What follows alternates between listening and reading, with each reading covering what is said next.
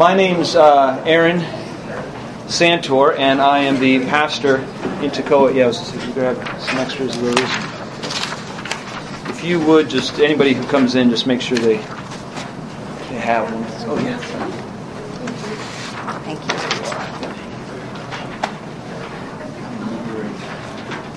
The seat's open I'm the pastor in Toccoa, Georgia, and before I was pastoring, I was an elder. I led worship, led a home group, and would fill in for Brian McRae, who we came up under before. And it wasn't until after I started pastoring, we'll look back, and I realized I was actually an associate pastor, but I was still juggling all that with a full-time job. And now I'm bivocational, so I work a full-time job, and it's funny, I pastor, but you never hear about part-time pastors, do you? Even if you're bivocational, because you carry that burden with you throughout the week. You don't just punch out and it's gone. We have 5 kids, and we lead a church. And so I'm sharing all that to say that I get it. I get trying to keep all the plates spinning. I get the juggling. We've walked through that. These aren't just simply principles that we read somewhere and we're going to pass them on to you. This is just how we've figured out how to live life in the healthiest way possible and fulfill the call of God on our lives. First to our... Come on in. And, thank you. Yeah.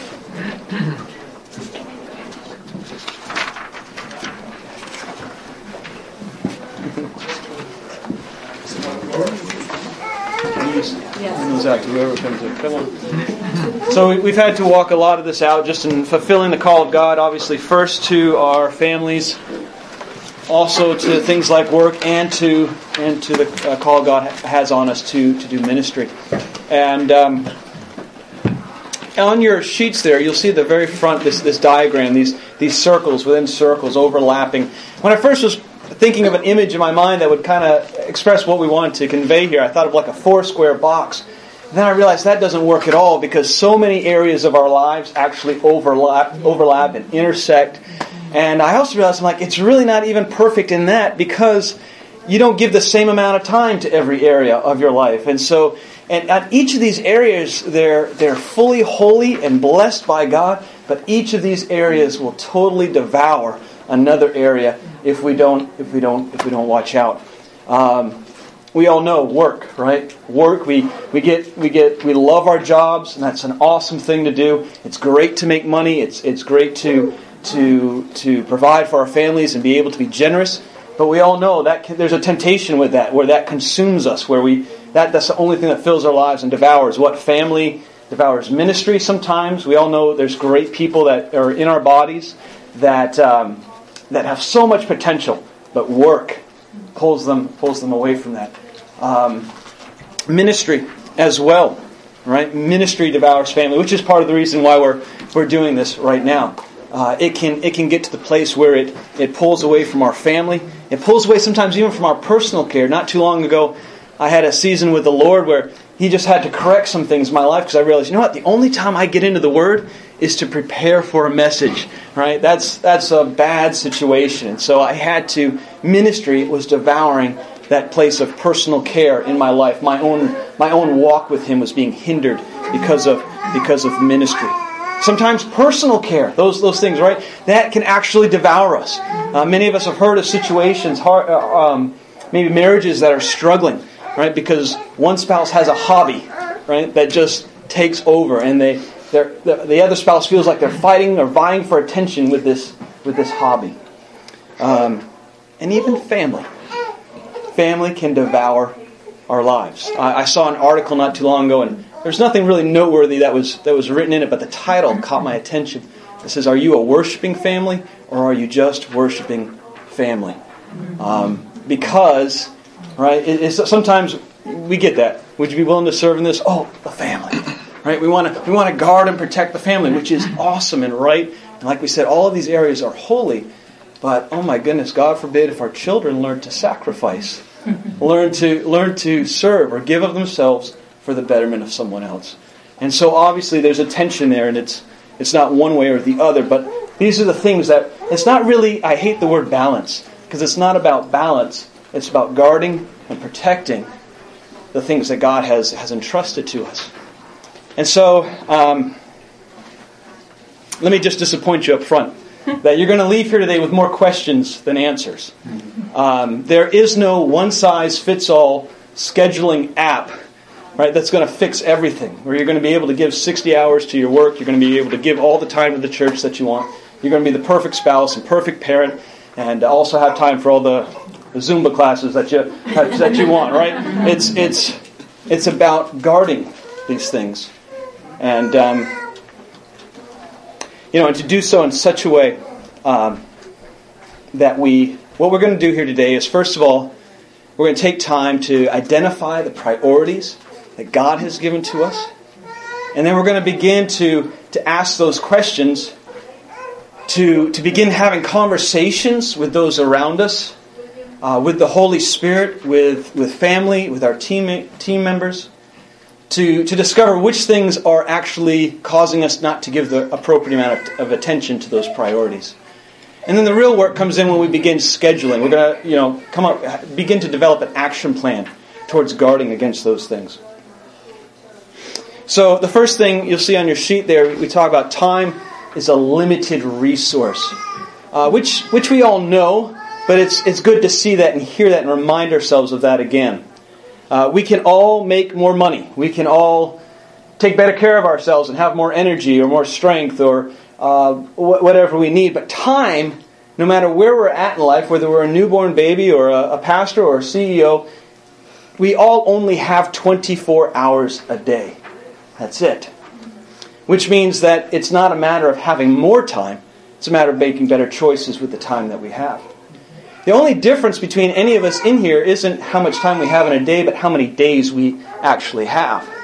And when you start realizing that puts some unction in us to recognize we have to make the best choices with our time today, because none of us are guaranteed tomorrow. And Psalm 90, verse 12 there reads this. This is a prayer of Moses. He writes, "Teach us to number our days, that we may gain a heart of wisdom." And I've got a little math problem there for you. 32,850 days is the same as 4,680 weeks, which is the same as 1,080 months, which equals 90 years. I like the number 90 because I'm not quite at halfway there yet. All right, so I'm still operating above 50%. But if you live to 90, that is the number of your days. And so again, making the most of your time now, because we're not guaranteed tomorrow. Here's another one. 24 hours a day times 7. That's 168 hours in a week. Anybody here get consistently, on average, 8 hours of sleep a night? One person. Two people will say, I consistently get 8 hours of sleep a night. That's okay. So out of that 168 minus 56, if you actually could attain that, right? Minus 50 hours for your work. Anybody work more than 50 hours a week? Okay. Let's say it took 3 hours every day to eat. An hour for breakfast, an hour for lunch, an hour for dinner. If you subtract all that out of that 168, you have 41 hours left. That's nearly 25% of your time every week. And the question is, what are we doing with that? Where is that being eaten by? What is that? Devoured by? What is that? What are we giving that to? And I think that's where we find this is a gift from God, and we have limited number of days. What are we doing? That's almost a full week's worth of work every week that we have to make choose with. And this isn't condemning us. It's just wisdom. Scripture says to observe this and be mindful of it. Ephesians chapter 5, there at the bottom of your sheet, it reads this. For this reason it says, "Awake, sleeper, and rise from the dead." When we have clarifying vision and focus and a narrow focus for our lives, sharpens us. We're awake and we're alert and we're alive and we're vibrant. When we were first married, before we had kids, Saturday morning, we had no responsibilities on our lives, right? Saturday mornings, we'd roll out of bed after sleeping into whenever we felt like it. We'd grab some breakfast and we'd start off a conversation like this. What do you want to do today? I don't know. What do you want to do? Do you want to do this? Nah. How about this? I don't really feel like it. Sometime after lunchtime, we'd say, let's do this. And then we'd realize we wouldn't have time to do it. And then there'd be some friction now because we just wasted half our day trying to decide what we wanted to do. Versus something like Thanksgiving morning. Right? You've got limited amount of time and you've got things you need to get done. Well, you're up early, turkey's in the oven, you're making preparations, plate tables are being set, you're awake, you're alert, you're moving. This being mindful of the number of our days, of the time that we actually have, it awakens us. It makes us sharp. We move with clarity of purpose on our lives. And nothing is wasted. There's not a moment where people are just standing around going, I don't know what you want to do, right? We've got something to do. We've got a place to go. It says, awake sleeper and arise from the dead, and Christ will shine on you. There's blessing in this for us. Well, if you tithe, anybody here say, I've experienced God blessing my life because I ordered my finances rightly? Would we all testify? That's right. It's the same with the resources of our time. Not that we suddenly get more, but God makes us much more productive. He rewards those who are faithful with what He's given to them.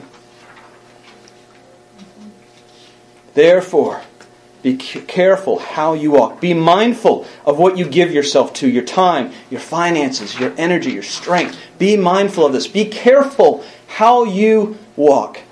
Not as unwise men, but as wise, making the most of your time because the days are evil. So then, do not be foolish, but understand what the will of the Lord is. Our awakening, blessing, and wisdom all center around knowing what the will of the Lord is and ordering our lives around His will for us. So, on the reverse page, we have just 4 questions, and then at the very bottom, it's just a task for us. But the first step in this is ordering our lives right, making the most of the time, is to get with the Holy Spirit and ask Him, what are your priorities for my life? What have you called me to do? What are your priorities for my life? And this is the most amazing thing, because everything gets ordered from here. It's just like with tithing, right? The first of our income goes to the Lord. The first thing we do is we say, Lord, I'm giving to you first of my time. So what have you called me to do? And that's the first things first, right? And then everything else gets ordered from that. And so choices become so much simpler when we understand that, when we have clarity with that. Because now you understand, with everything that comes your way, you understand, does this support or does it take away from God's priorities on my life? And it becomes real clear that this is actually deterring me. This is actually a distraction on my life. This is actually weakening me. For the things that God's called me to do, I don't have the strength or the energy to give myself fully to those because of these other issues, even if they're good. They don't even have to be sinful things, just things that are other than His priorities for your life. Jesus, everybody, His disciples around Him knew that He was always getting up early to pray. In the morning and in the evening, He was allowing the Father to set the agenda for His day. And so when He was trying to leave a town and people were pleading with Him to stay, He just, no, I've got other places to go. When the man with the legion of demons said, let me come with you, He said, no, you need to stay here, because He was very clear about the Father setting the agenda for His life. And this empowers us. Anybody here have a hard time saying no? All right. Because we want to serve. We love people. Right? We want to see them thrive, and so it's so difficult for us to say no. But when we're clear about what God has called us to do, then we understand that this is I've got to stay on task with this. And when we say no, and this is key for us as leaders, us saying no allows the body around us to step into place. If we're running around trying to cover everything, then there's no need for the body. They can just sit there and be entertained.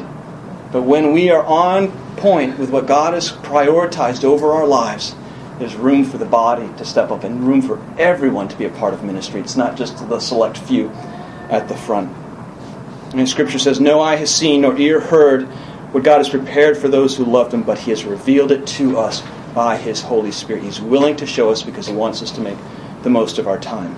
So what is He calling you to do? What are His priorities for your life? As I was preparing this, I thought about, it's interesting going back and reviewing prophetic words that have been given over my life and seeing where I'm at now and knowing the things that God has called me to do. Years ago, I got a word saying, you're going to be the father of many sons. I had no idea what that meant. But here I am in the opportunity of pastoring, and you know what opportunities come our way? Our ministries into the foster care system and caring for the orphans, right? Okay, God, what have you been saying? What are you pointing to? And where are the areas I need to give my time and energy to? In our ministry, this is so helpful for me, especially as a pastor. I don't know where everybody's position is at in the church, but knowing what are the 3 things that I need to be doing as pastor, and everything else falls under that. Right? Not in this order, but the Word of God and prayer. 1 and 2, 2 and 1. Right? And the third is developing leaders. I need to be doing those 3 things. If I'm not doing those 3 things, then I'm missing out on God's priorities for my role as a pastor. And then everything else that needs to happen in the church, I either have time for that or I don't, and we need to find somebody else to come in and operate with that, because those are the 3 things that I have to be doing. But once I've identified that, then I'm free to say, I can't take that on, I can't take that on, I can't take that on. And I'm guarding the priorities that God has given to me. And I don't, and that frees us up from feeling like we're obligated to other people or other situations that might take us off track from that. What's your God, what are your priorities for my family? Right now we got 5 kids, ages 18 down to 12, and my 2 youngest are boys, 12 and 13. They're going to need Dad in a different way than they ever have before in their life. What are His priorities for my family? I got to be mindful of this. This is wisdom. They're not going to be in my home forever. I have to make the most of the time right now. We tell our kids all the time, you're not going to be here forever. My relationship with my wife is of utmost importance. So guess what, kids? You take second place. All right? That's a healthy conversation to have with your kids. But these are God's priorities over my family, and I need to be mindful of them and mindful of the time. Some of us, I have a brother-in-law. He teaches in the high school. He's really gifted. He's so gifted with youth, but he teaches in the high school, and it's almost the difference. You ask him if he's in ministry or not, but his vocation is his ministry. Right? God has a plan and a purpose, and He's got an agenda and priorities that He wants to work through him in the high school. What are those? Being mindful of those, being wise with the time God has given to him there. And in any area, finances, your physical health, your spiritual walk, all of these things. God, what do you want to do? And I want to make those a priorities and schedule everything else around that. Number 2, ask your spouse, what's the one thing you would change about my schedule? Just take on one. Don't try and settle everything at once here. Just keep it simple. Just one. And don't make your spouse the enemy. Don't make them the monster. Well, they always do. No. Just, here's one thing that I'd like. And don't wait for statements like, I feel like a single parent. That's too late. Right? Be proactive. Hear their heart. Give them a voice in this. Because, men, your wives will speak wisdom to you. They are a gift from God. Listen to them. I just put a few things there that we found personally in our walk that have served us as far as our marriage and making sure that ministry or any other area didn't overtake that, devour that. But first is, and you'll hear this from everybody, but regularly scheduling date nights together, time to get out. Sometimes it's just a trip to Walmart together. Sometimes it's a dinner out, but it's being consistent about making that time. We heard this one from my grandparents. They said, we always saved the last hour of the day for ourselves. They said, sometimes we watched TV, sometimes we read, sometimes we talked, sometimes we just went to bed. But it was ours to do with. And they said, even when the kids got older, they said, we would send them to your room. My daughter's 18. She doesn't have a bedtime, but she has a go to your room time. Right? You're done here. This is mom and dad's time. And that's reinforcing to them, this is priority. You're not going to be here forever, right? So we have to guard this, but it was our time. Hallelujah. Amen. Yeah. You can do this. They will not die, I promise you. And then the third thing is, this actually came from Jen's aunt and uncle, who are not believers, but I think they've only one of maybe two couples in their family that have stayed together. But they said, we got away one night a year, whether we could afford it or not. And one year we thought, money's tight, we shouldn't do it. Oh my goodness, we missed that. You wouldn't think just one night out of 365 would make that big of a difference, but it does. It does so much. And go pitch a tent somewhere. Just get out. I mean, it doesn't have to be this huge exotic vacation getaway. Just get out. And it will serve you, and it will keep these other areas and these other things from devouring your marriage. Ask your kids, what's one thing you would change about my schedule? Just one thing. Right? And again, we're being proactive to hear their heart, to give them a voice, and you have to make the time to do this. You can't wait. Don't wait for them to say, Dad, I'm really upset. Right? Don't wait. Pursue them. Seek them out and say, what is one thing where maybe you're feeling ripped off or you're not happy about? What if you say it's the last hour of the day? It's okay. That's good. That's good. Yeah. Again, it's back to teaching time again. This is what we're going to... Junior, this is how it is. Yeah. So, again, it doesn't mean that we're not catering to them, but we're giving them an opportunity to keep that conversation, and I think that's the thing. I don't know if it's so much that ministry wrecked, or my kids hate the ministry because it took so much from me. I think it's more so I didn't guard them. I didn't guard keeping ministry, protecting them from, you understand what I'm saying? I neglected to prevent ministry from devouring my relationship with them. And that's the key. As long as we're talking, that's the big thing here is hearing their heart and engaging with them. And so again, here's just a few things that we found that worked with us. Scheduled dates again. There's 5 of them and 2 of us. So the idea of everybody getting a date with Dad every month isn't really feasible, all right? And everybody getting a date with Mom. But throughout the year, both of them get 2 dates. All of them get 2 dates with me and 2 dates with Mom. And those are just certain times where they know we're going to get ice cream. And Dad's going to ask a bunch of questions. What was it again? What is the ratio per year? It ends up with our 5. I have 5 too, so I'm very curious. so we just... They get 2 dates with me and 2 dates with him a year. Over the course of the year. Like each much. kid? Yes. Each kid. So it's like every other month they'll get a date. One will be with me, then the next every other month it will be with their dad. It's not a lot, but it means a lot to them. It does mean a lot to them. They look forward to that. Mm-hmm. They actually save up little notes of what they want to talk about. And it's different. And sometimes it's an event. Sometimes you're taking them out to do something. And again, sometimes you're like, I got to go pick up something from Home Depot. Come with me. We'll get ice cream on the way. But we're intentional with those times. We're asking questions. How are you doing? What's going on with your friends? How am I doing as a dad? Giving that opportunity for that space, right? Oh, no. Yeah. Well, what's the amazing thing is just doing that, you'll be surprised at their response and really their resiliency in a lot of things. Vacation, time away. Once a year, we get away as a family, and we don't allow, by and large, we don't allow other people to come along with us. We don't do these joint family trips. We do outside of this, but this is our time as a family. And they know that that's guarded and that's ours, and we do whatever we want to do. We're not trying to consider everybody else and do this. It's our time. The third thing is look for ways to combine things. My son loves running. I need to exercise, and so we go running together.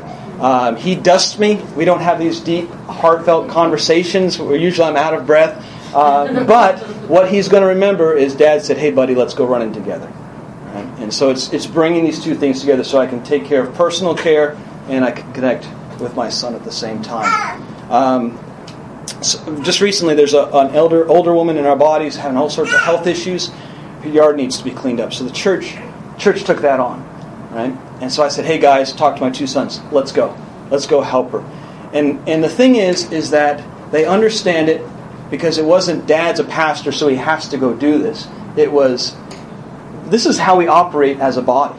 This is Dad just being a part of this family, that this is what we do. We go and we serve and we take care of those in need.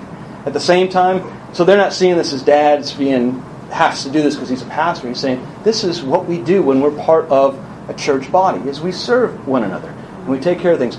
Not only that, boys need to work and they get to learn work ethic, and we connect relationally while that's happening, while we're ministering, while we're serving.